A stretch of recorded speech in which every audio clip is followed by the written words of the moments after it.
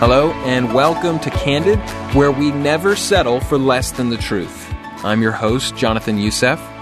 Each week, we're going to tackle some tough issues, we're going to answer your hard questions, and take a candid look at the Christian faith. We are facing unprecedented times. We're all impacted by the current crisis in different ways, but no one has been left untouched. So much has been taken from us physically, mentally, emotionally, and even financially. Add to that the quarantine, and things can begin to feel too heavy. As believers, we know Jesus is always with us and longs for us to cast our burdens on Him. He reminds us throughout His Word that we are never alone. However, there are times when He uses other people to help revive hope in our hearts. With all this in mind, it didn't surprise me to read an article detailing the recent exponential rise of calls to suicide hotlines.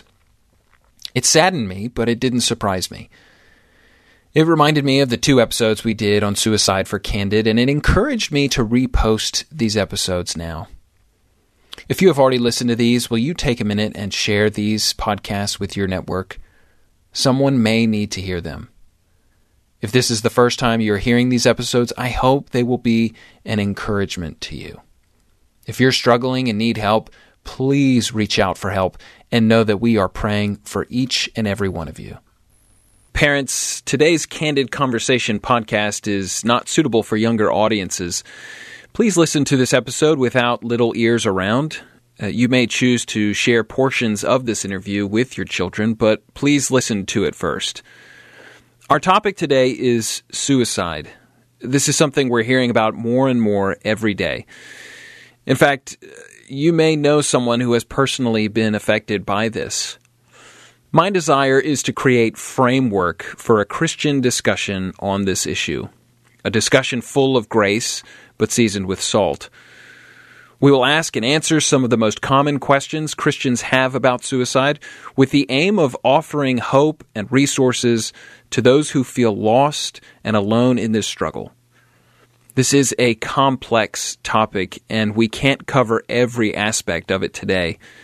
It was tempting to avoid the topic, knowing that we would never cover it completely, but we felt it would be a disservice to our listeners to ignore such an urgent need in our community. Suicide is a personal, moral, theological, philosophical, and ethical issue. Today I've invited Dr. Bill Davis, a professor of philosophy at Covenant College, an adjunct professor of systematic theology at Reformed Theological Seminary, and an elder in the Presbyterian Church. He spent a good deal of time discussing suicide with his students, and he has developed a training for pastors who are dealing with the issue in their churches.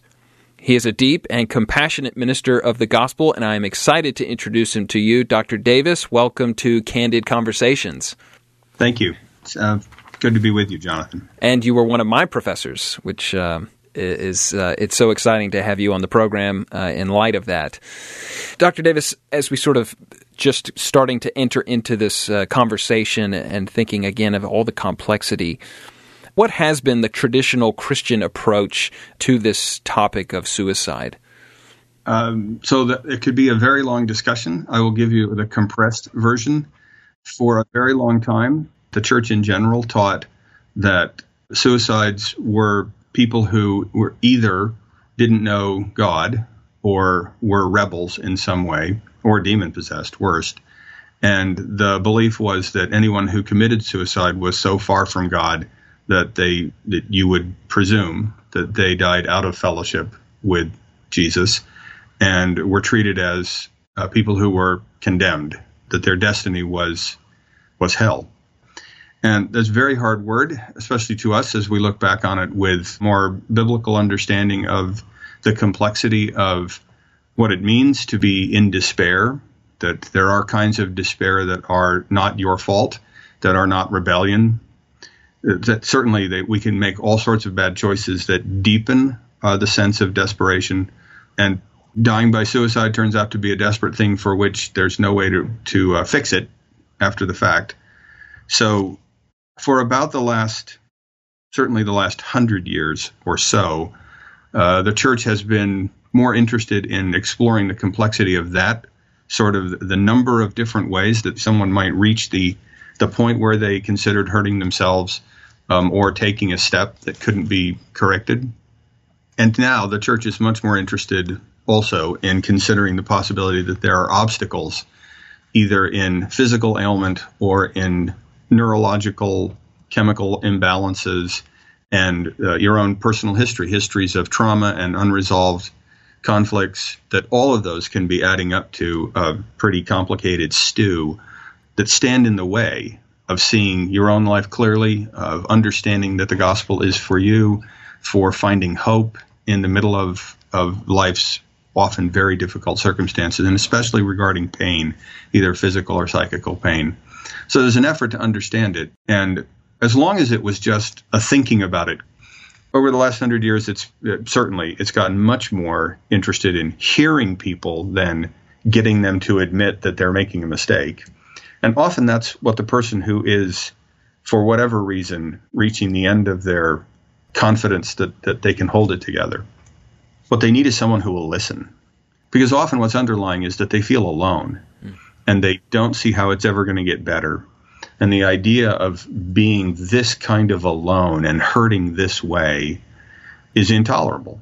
And what they need is someone who will not leave them alone and listen to them describe a difficult life without trying to correct it. Like, no, your life is better than that. And why don't you remember all the happy things that we did together and all the nice things I said to you and all of the reasons that I gave you for finding your life valuable?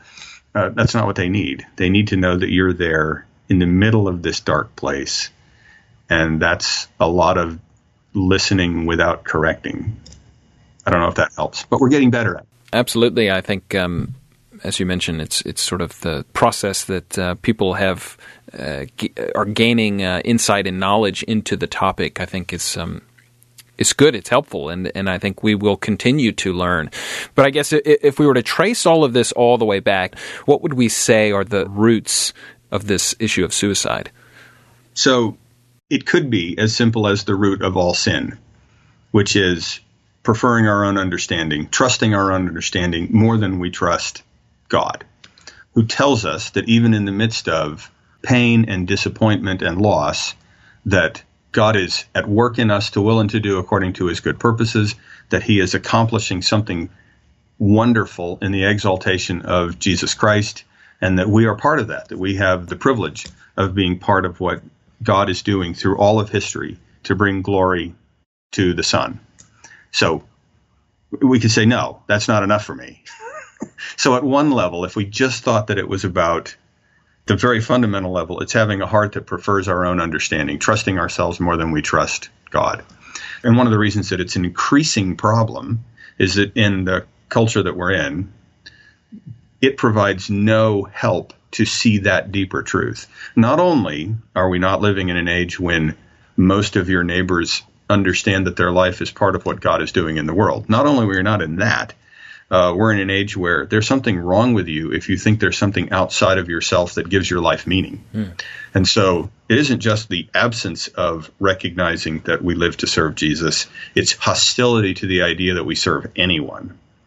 Now, the confident expectation of the secular conversation is that you will hit upon something that resonates exactly with who you are, but it's your job to find that thing. So people are told, go find what will fulfill you. We know that there isn't anything that will fulfill a human being other than fellowship and growing in communion with God. Not just any God, but growing in fellowship with Jesus and aligning with God's purpose in the world to bring glory to Jesus. Well, so people are told, go find it. It's not Jesus.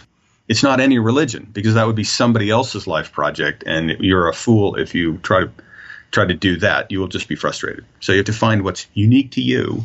And so you have lots of people who are madly scrambling to find their particular fulfillment condition.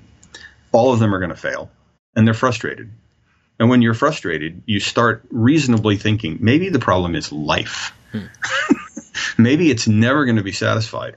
And in the middle of frustration, all you have to add is one painful factor in your life, the loss of a loved one, and now a loss of a job. So you don't have an identity. And on top of not having an identity because you put your identity in your work, you're failing at the thing that the world says you have to do if you're going to be happy.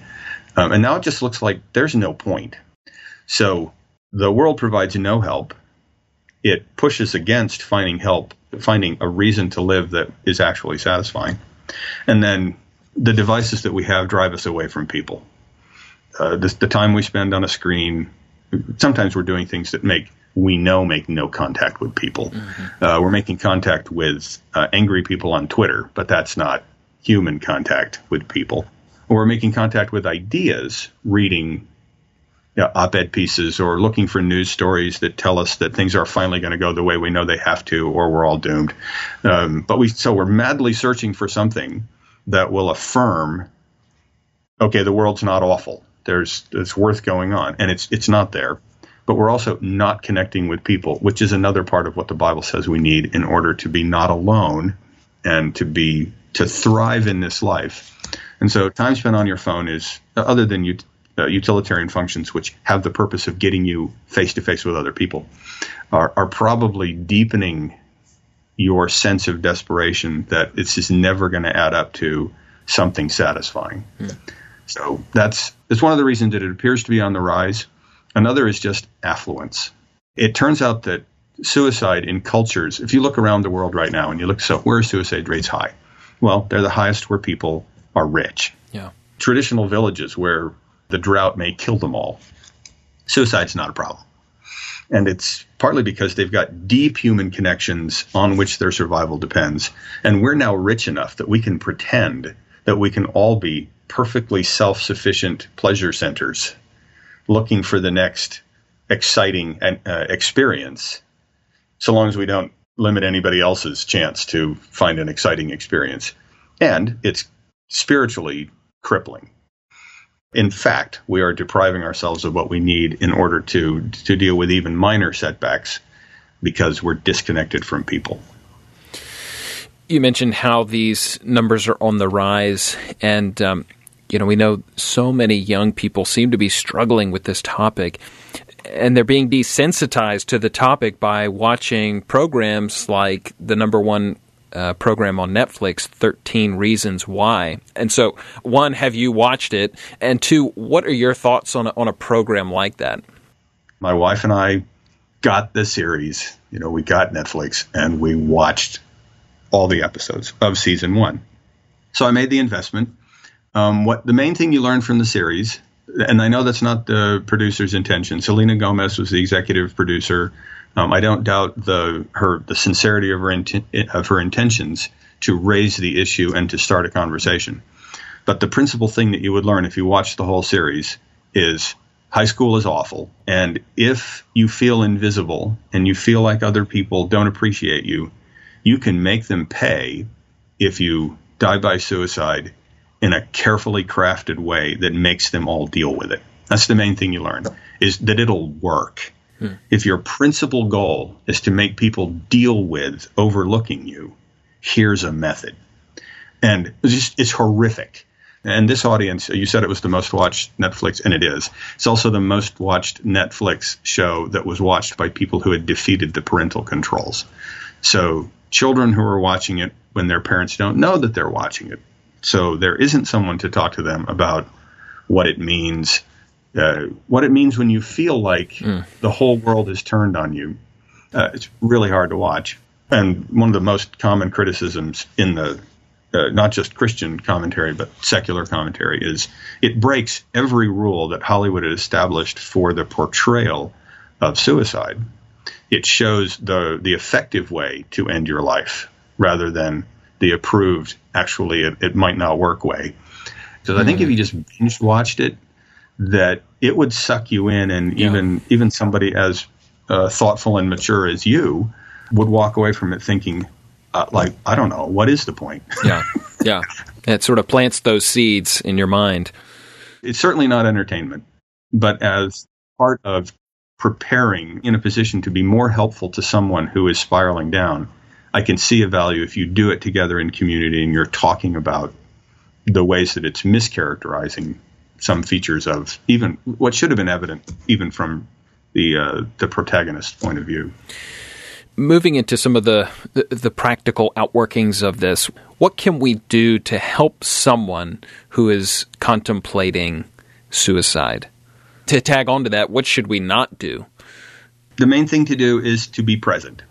You probably can't identify the thing that is the greatest challenge and what they would point to as what was sending them in that direction. So you're not going to diagnose. You got to be a professional counselor. I am not one. I have friends who are, and they say, and all of them say, as soon as you become aware that there's somebody who's your friend that you want to help, you should not try to do it alone. You should get them connected with a Christian who does this, who's trained, who has experience, because you're going to miss things. And it could be that your friendship is what they need more than anything else, but you won't know that. Right. You won't know that without someone who does this, someone who's trained, and you want a believer who's doing it, so they're not just giving them Band-Aids to cover over gaping wounds. So you want to get someone who can point them to Jesus, ultimately. So you want them to get help. And it doesn't have to be someone who can prescribe medication, because a professional will be able to point them to someone who can say, in our conversation so far, it's become evident that it might help you to talk to a psychiatrist or to your pediatrician. Often with teens, they're seeing a pediatrician who's fully qualified to make recommendations and to make prescriptions and to monitor the effect of those medications on their ability to handle what they're going through. So you want to get other qualified help, but then the most important thing is to be the antidote to the lie that no one cares, that they're alone, because they're going to go all the places, and they might even end up, if they get comfortable enough, they're going to say, God doesn't love me. My family doesn't love me. I don't have any friends. No one would miss me if I disappeared, right? Well, all of those are like huge red flags, and you would know that they're huge red flags. And the temptation to argue with them is huge, and that is to say, wait a minute, no, I love you. Your family loves you. Of course, God loves you. Have you have you read the Bible recently, kind of thing? And they certainly need to be going to God's word. That is an important thing. But the first thing they need is just that you aren't leaving. You're still there. Yeah. And you're listening. And where appropriate, you're affirming that would be hard. Often people are frustrated that people are still there, but they're trying to convince them that it doesn't hurt. No, being lonely, feeling unloved hurts, and you can help them. It's an important part of saying, I know this, to say, I know this hurts. I'm so sorry that you're going through this. Those are all true. There's nothing deceptive. It's not manipulative. It's just true. And we all know enough about being broken in some other way that we can honestly say, this is lousy. This is hard. Sometimes the most effective thing I say is the world is broken, and it has a Savior. And part of his recovery work is later. And it's so hard, I know. And it isn't that you're going to end up turning the conversation to your own struggles or anything, because what they need to know that you're there for them and to listen and not to talk them out of being sad. It's okay to be sad. Not forever. Right. Right. Not as your constant state of existence, but we're not with people all the time. For all you know, this is their low point, and it's okay for you to say, I understand that this is a reason to lament. And lament is high grieving, high hope. It hurts. The world is broken. I don't know how to fix it. That's grieving.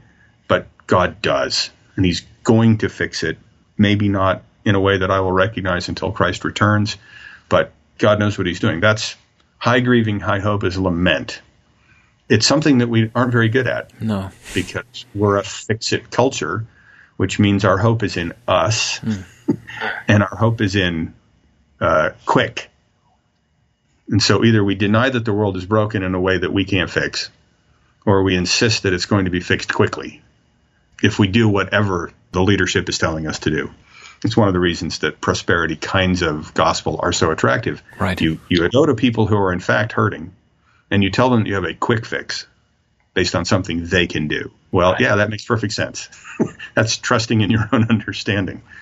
But my friends who are thoughtful and self-aware that they find themselves with negative talk spiraling down into a place where they know they can't get out of it themselves, what they find helpful is they go to the Psalms and they just read them out loud, because the whole range of human emotions are there, and it's inspired. It's the Holy Spirit expressing anger and loneliness and even despair. Psalm 88 ends with, "Darkness is my only friend."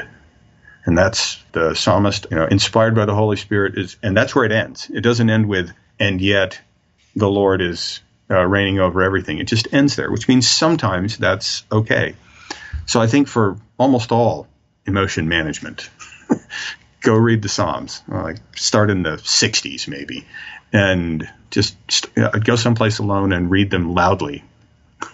I've done this for frustration, but I am told that it's helpful. In thinking down that line, for the person that we know is a true believer, but to them they say the suffering is so extreme, what are some of the things that we can do for that type of person?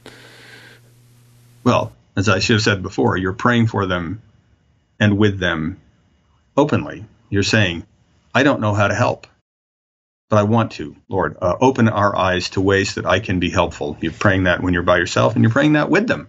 And in that, the reason is not because you're looking for a way for the whole thing to be over so you can move on to something else, is that you want to know how to be their friend.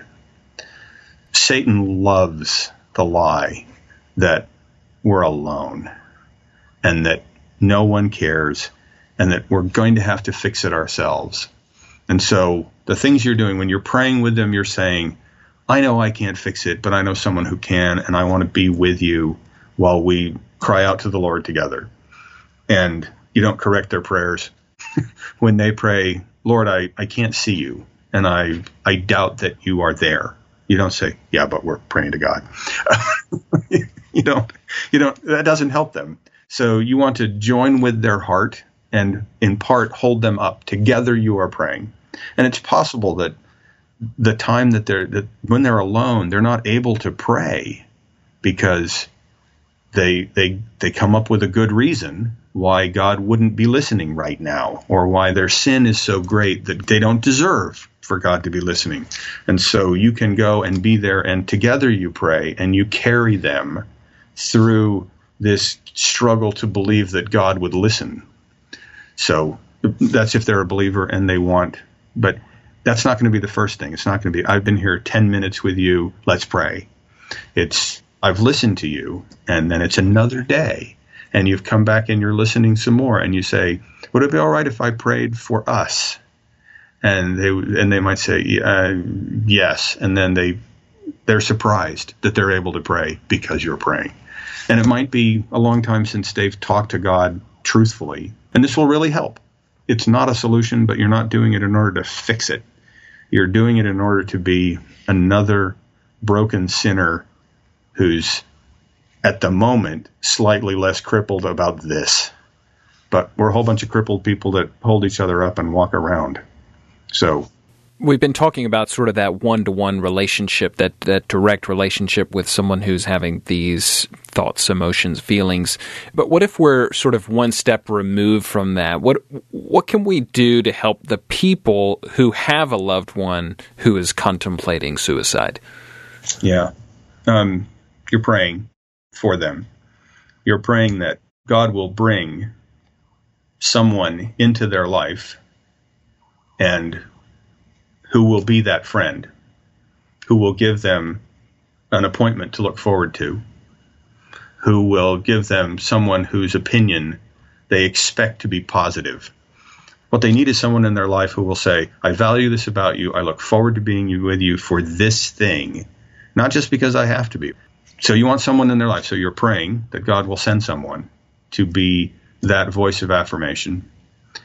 And if necessary, you're sending people saying, would you go and be a friend to my son?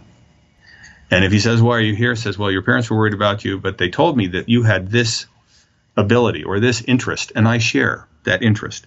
And so I thought that we would enjoy the time that we spent together. I'm not here as a babysitter. I'm here because there's something about you that I would like to get to know. What they need is they need for God to be healing them, but the most likely instrument of that is people. People who want to love them for who they are, not what they could become or things they could use or something, but just who want to love them. And so you could send people. If they aren't reaching out to you and you're close to them, it's probably pretty embarrassing to say, I'm needy. But you can always ask. And it turns out that you should ask when you're worried about it. I didn't believe this when I was told it by more than one Christian counselor. That you can ask, and you should ask, have you thought about hurting yourself? And I always thought, no. If they've never thought about it, this will give them the idea that maybe you think they should. And what the counselor said was, no, they've already thought about it. If you're worried because they're withdrawing from people or because they've become uninterested in, less interested in personal hygiene, or if their life has become either way more orderly or way less orderly, there's just big changes that you've noticed, they've thought about it. That would be, especially in the current culture with shows like 13 Reasons Why on, they have thought about it. And for you to ask, not in a way that says, like, I think you're a mess. Please confirm to me that you are a dangerous mess. You're not asking it that way. You're just genuinely curious. Have you thought about hurting yourself? Then they're empowered to talk about it. And their most likely experience is that you're pulling towards them saying, I'm concerned about you as you, and I would miss you. So it works against the falsehood that they're tempted to believe that no one would miss them or that they're not important. So you can and even should ask, have you thought about hurting yourself? If the answer isn't, no, of course not, then you want to encourage them to talk to someone who is an expert in helping people process those sorts of thoughts. And that isn't me. It's very few of us. It turns out that the people who are trained in that, they're made of very stern stuff. They're called by God to do it. They can enter into other people's pain in a way that makes a connection without it destroying them. I know this next question can be kind of a mixed bag, but entering in the concept of medication, is medication helpful? Is it harmful in this fight against suicide? I don't know any Christian counselors who don't think it's an important thing to have in the conversation with a trained medical professional monitoring the effect that the medication has. Self-medication is really not a good idea. Just finding out that your friend is getting help from this agent, no. From this particular drug, that's a bad idea. But doing it under the care of someone who is licensed to do it, especially if it's recommended by a professional counselor of another kind who's seen lots of cases. That's another thing that the counselors, along with a particularly kind of soft but resilient heart, they've seen lots of cases. And so they have the experience to say, this is like a case where medication made a difference. Medication isn't a cure. It doesn't fix things. It removes one kind of obstacle, an obstacle that psychic pain sometimes, but removes an obstacle. They have side effects. That's another thing that the expert knows about and can talk to you about and say, here's what we're trading. We're going to trade an increased ability to cope with negative self-criticism in exchange for sleeplessness or jitteriness or lethargy. They do different things. But all of that up front, that's what a professional can do. And so I think it's the right thing to do. It's certainly the best practice in the Christian counseling community. The best practice is for that to be one of the possibilities. Is they don't go to it first, and it certainly isn't a cure. You don't say, here's the pills, you don't need to talk to anybody, and you don't need anybody monitoring what it's doing to the rest of you. It's something that has to be managed carefully. But we're whole things. We are embodied beings, and our brains are part of it. We are not souls that ride around in some tiny location inside our bodies to be jettisoned. No, we're a really complicated embodied mess, and it would make sense. Just as physical pain can make it hard to think clearly. Like if you break your arm, it's really hard to think clearly and do your taxes. It would make sense that if you had a chemical imbalance in your brain, that it would make it hard for you to focus, believe affirmations when you hear them, or whatever the challenge is. So medication can help. It can counteract some part of an obstacle to hearing the gospel, to embracing the truth about you, some of it about your talents, about other people's appreciation for you, all those things. And so they just remove an obstacle, but they're pretty important. For some people, it's a pretty important piece of what they need. We talked about this at the beginning, but there are some Christians who believe that a person will go to hell if they die by suicide. What is an appropriate theological response to this? So we do know that there is an unforgivable sin. Jesus describes it in talking to the scribes and Pharisees who had accused him of working miracles by the power of Beelzebub. And Jesus says, this will not be forgiven. To attribute the work of the Holy Spirit to Satan is unforgivable. Well, so there, we have one. But it's the only one. All the other sins, mass murderers can cast all of their sins on Jesus, and Jesus' blood is sufficient even for them. So you could just reason from, if Jesus' blood is sufficient for mass murderers, it would certainly be sufficient for this particular act. It's desperately sad and certainly contrary to God's will. It's sinful to do, but it's a forgivable sin. So those who are trusting Christ alone for their salvation, who reach the end of their coping skills for whatever the reason is, they are not disqualified from the blood of Christ. These are people who had lived for Jesus and were trusting him alone, and their life came to an end in this very, very disruptive way. But we still celebrate that Jesus is the defeater of death, even this death. And in the midst of our sadness, we praise Jesus for being sufficient for sinners. What do Christians do?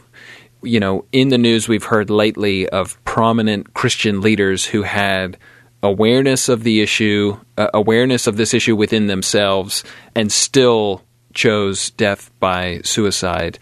I would think that could strike a little bit of fear into people who are having those doubts and questions and fears. Where do we go with that? Yeah, it ought to have the effect of, for people who are not struggling with it, to be more vigilant about looking for people who are withdrawing, people who are giving the indications that it might be going on out of sight, that there's a struggle going on out of sight, or that maybe it's going on partially in sight, but you're explaining it away as they're overwhelmed with the size of their ministry, or, well, everybody has some problems in their marriage or something. You're explaining it away. Well, maybe you'll stop explaining it away. You'll start asking, and you might be the person who goes towards precisely because someone who manifested the fruit of the Spirit, appeared to have significant spiritual gifts, was a teacher of Israel, had all of these things, and yet they were swallowed by this.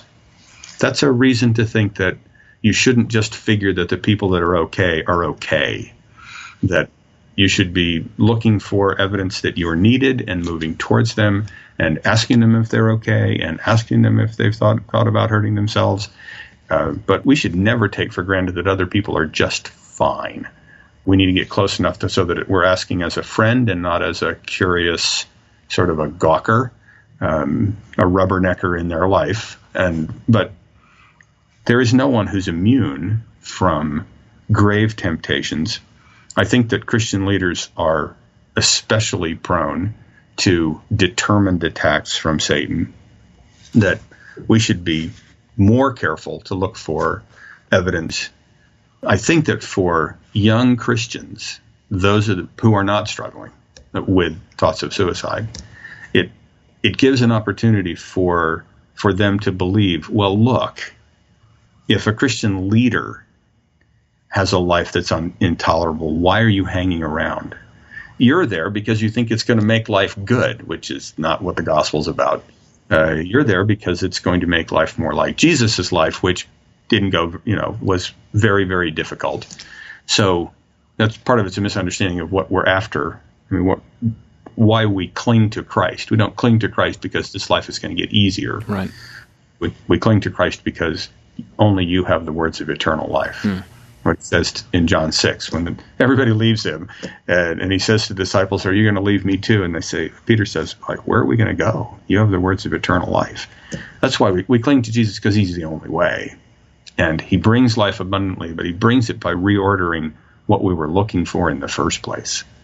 So it takes time, but we're getting the best life possible, but it doesn't look like what the world counts as the best life possible. Right. It's a life of service and a life of joyful persecution and difficulty because we know who we belong to. So I think that's who's most at risk from a high-profile suicide is people brand new to the faith who are susceptible to the objection that this is evidence that it's never going to get good the way you thought. Only you thought about it the wrong way. Right.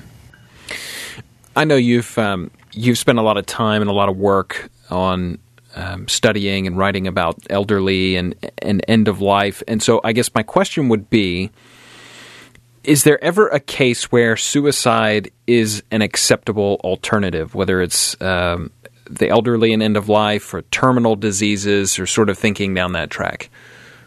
Just as we know that taking your own life is not unforgivable, we also know that it's a sin, that we are not the owners of our own lives, that what the Bible consistently says is that life belongs to God, that he's the Lord and maker of life, and it's not ours to dispose of, even when we're in great pain.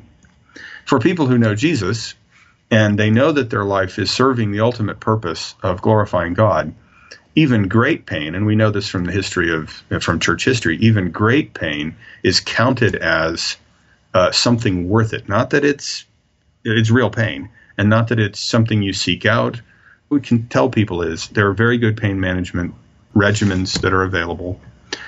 These are people who also need more people in their life. They need the affirmation, so when the pain is there, they need to know that the pain is not proof that they're worthless. It's not proof that God has abandoned them. It's not proof that other people find them repellent or useless. They need people.